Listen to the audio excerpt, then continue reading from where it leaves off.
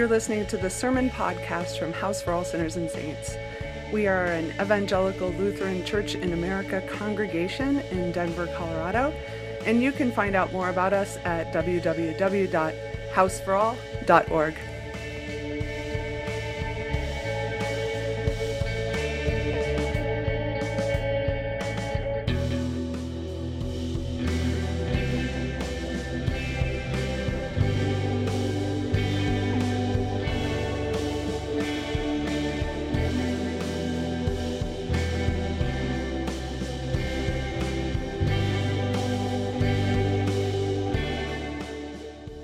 Grace, peace, and mercy is yours from the triune God. Amen.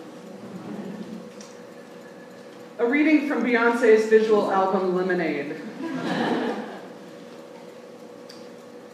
How are we supposed to lead our children to the future? How do we lead them?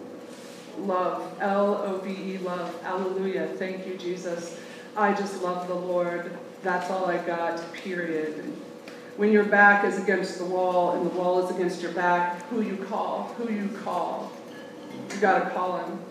You gotta call Jesus, because you ain't got no other hope.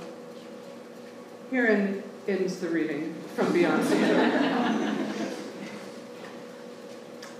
This gospel, according to Beyonce, rang through my head all week as I was flummoxed and angry and maybe a little bit despondent that I had to yet again stand before you guys and find something to say after another mass shooting and hate crime, and during the 1-year anniversary of another mass shooting and hate crime, because I'm out of things to say.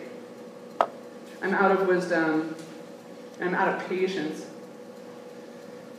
And then a couple of days ago, our housemate Ty tagged me in a Facebook post. It was a 4-panel comic strip called Coffee with Jesus, and a pastor says, "I don't have answers for people right now, Jesus." To which Jesus responds, "You don't have to have answers for everyone, Joe."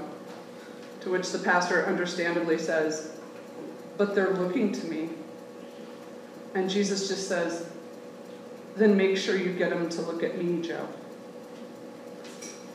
So between Beyonce and a comic strip, I felt like maybe I could preach a sermon today. We have a million ways to respond and reflect and react outside of this room to the victimization of already vulnerable communities, Hispanics, queer folks, African Americans, Muslims, etc., and we've been doing that. We've reached for what to do. So we've gathered for vigils for Orlando and Charleston. We've shared memes and articles on social media. We've contacted legislators and gathered with our friends and checked in on each other. But here in this room, here is where we look to Jesus. Here is where we reach for the Prince of Peace, like we ain't got no other hope. Fortunately, our reading for today is a useful one. The Gerasene demoniac, a story about an outsider to whom Jesus drew close. A man who lived naked and raving mad in the tombs, alienated from the townspeople. It's perfect because I myself feel very much still in the tombs at the moment, and I imagine many of you do as well, seemingly trapped in our feelings that nothing will change. And besides, being among the tombs can come to feel safe, at least safer for some folks than being among the townspeople. Yet this week, as I reflected in my darkness, I kept seeing this really particular image. I kept seeing an image of this madman from Gerasene's filthy arm, scabbed over and wounded from shackles and indignity, reaching out from the tombs and reaching toward Jesus on the shore that day. Maybe in his pain and alienation, he didn't feel ready. Maybe he didn't feel hopeful yet. But he could see Jesus from where he stood, and he reached out. And this evening, listening to our song, our prayers, and our alleluias, I see us reaching our own dirty, injured arms out toward Jesus. Because when your back's to the wall, who are you going to call? You got to call Jesus, because we ain't got no other hope. And to be clear, the hope we see in the Gerasene demoniac isn't there because he reached out on the shore that day. The hope we find in this story is that Jesus was already approaching him even before he reached out. Jesus was already in his boat approaching the tombs because Jesus is familiar with exile. I read a blog post this week by Ben Moberg that I shared with you all that is perfect. And he said this, he said, "This is what I love about God. The church has driven out LGBTQ people for centuries with an especially intense malice over the last several decades. And in response to this, God just says, okay, fine. We're good out here. Where you chase my people, I will be with them. Where they gather, I will be there. Clubs, conversations, protests, in lament and anger and tears and laughter and way too many drinks, I will be with them and I will make this right for them. I will love them more fiercely for their wounds. I will draw them close. I will know them and they will know me, and they will tell you my name."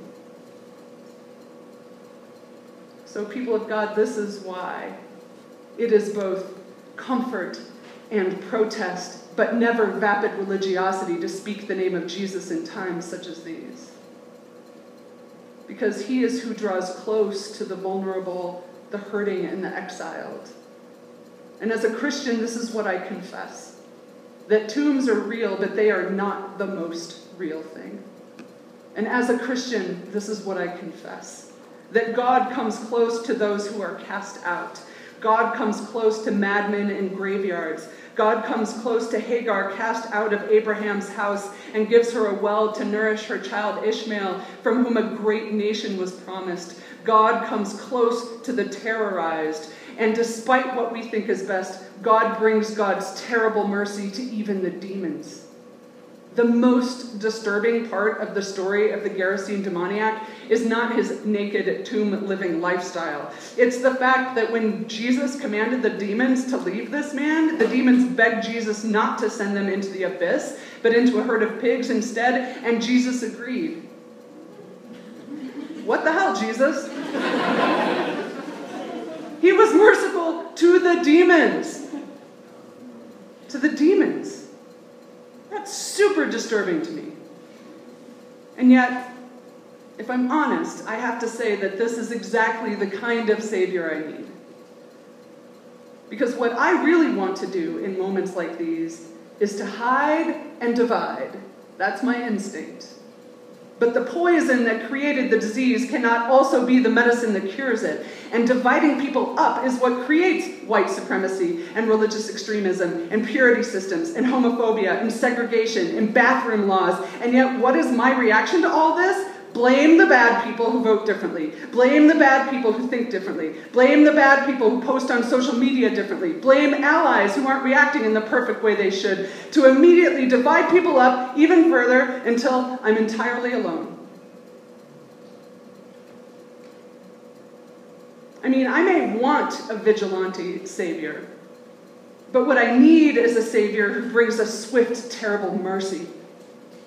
What I want is a dividing Savior who will draw the same lines I would draw. But what I need is a Savior who makes us one, a Savior who, lifted up, draws all people to himself, not just the worthy, not just the lovely, the likely, the lucky, all people. I need a Savior who commands me to love my enemies and pray for those who persecute me, pray for those whose hate blinds them to their own goodness and the worth and dignity of others. And I need a Savior this merciful, because it is I who needs this much mercy. Because while tombs are real, and Jesus knows this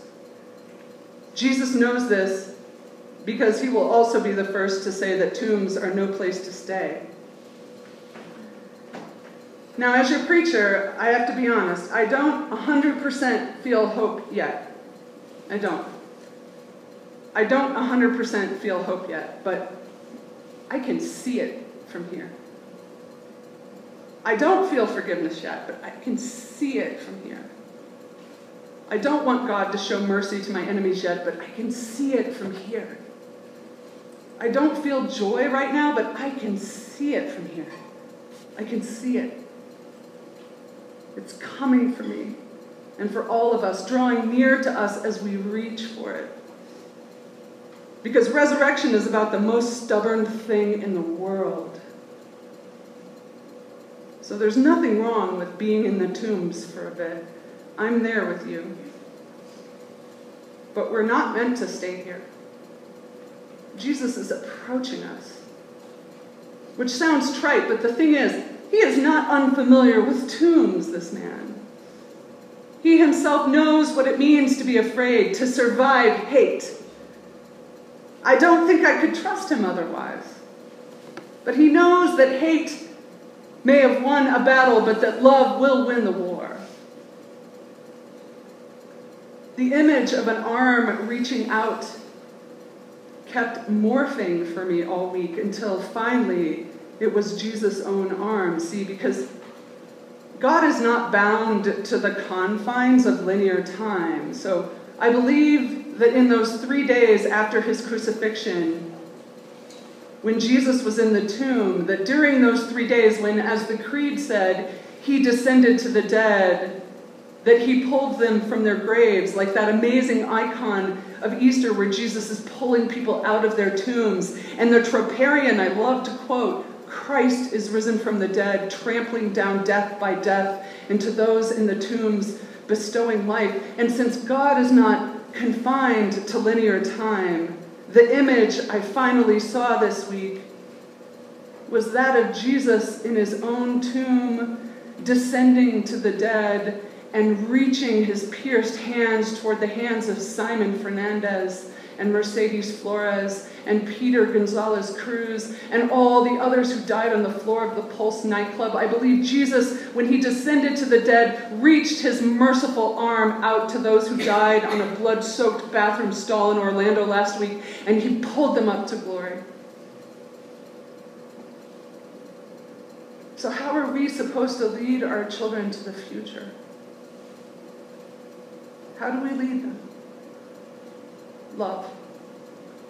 Love. Love. Hallelujah. Thank you, Jesus.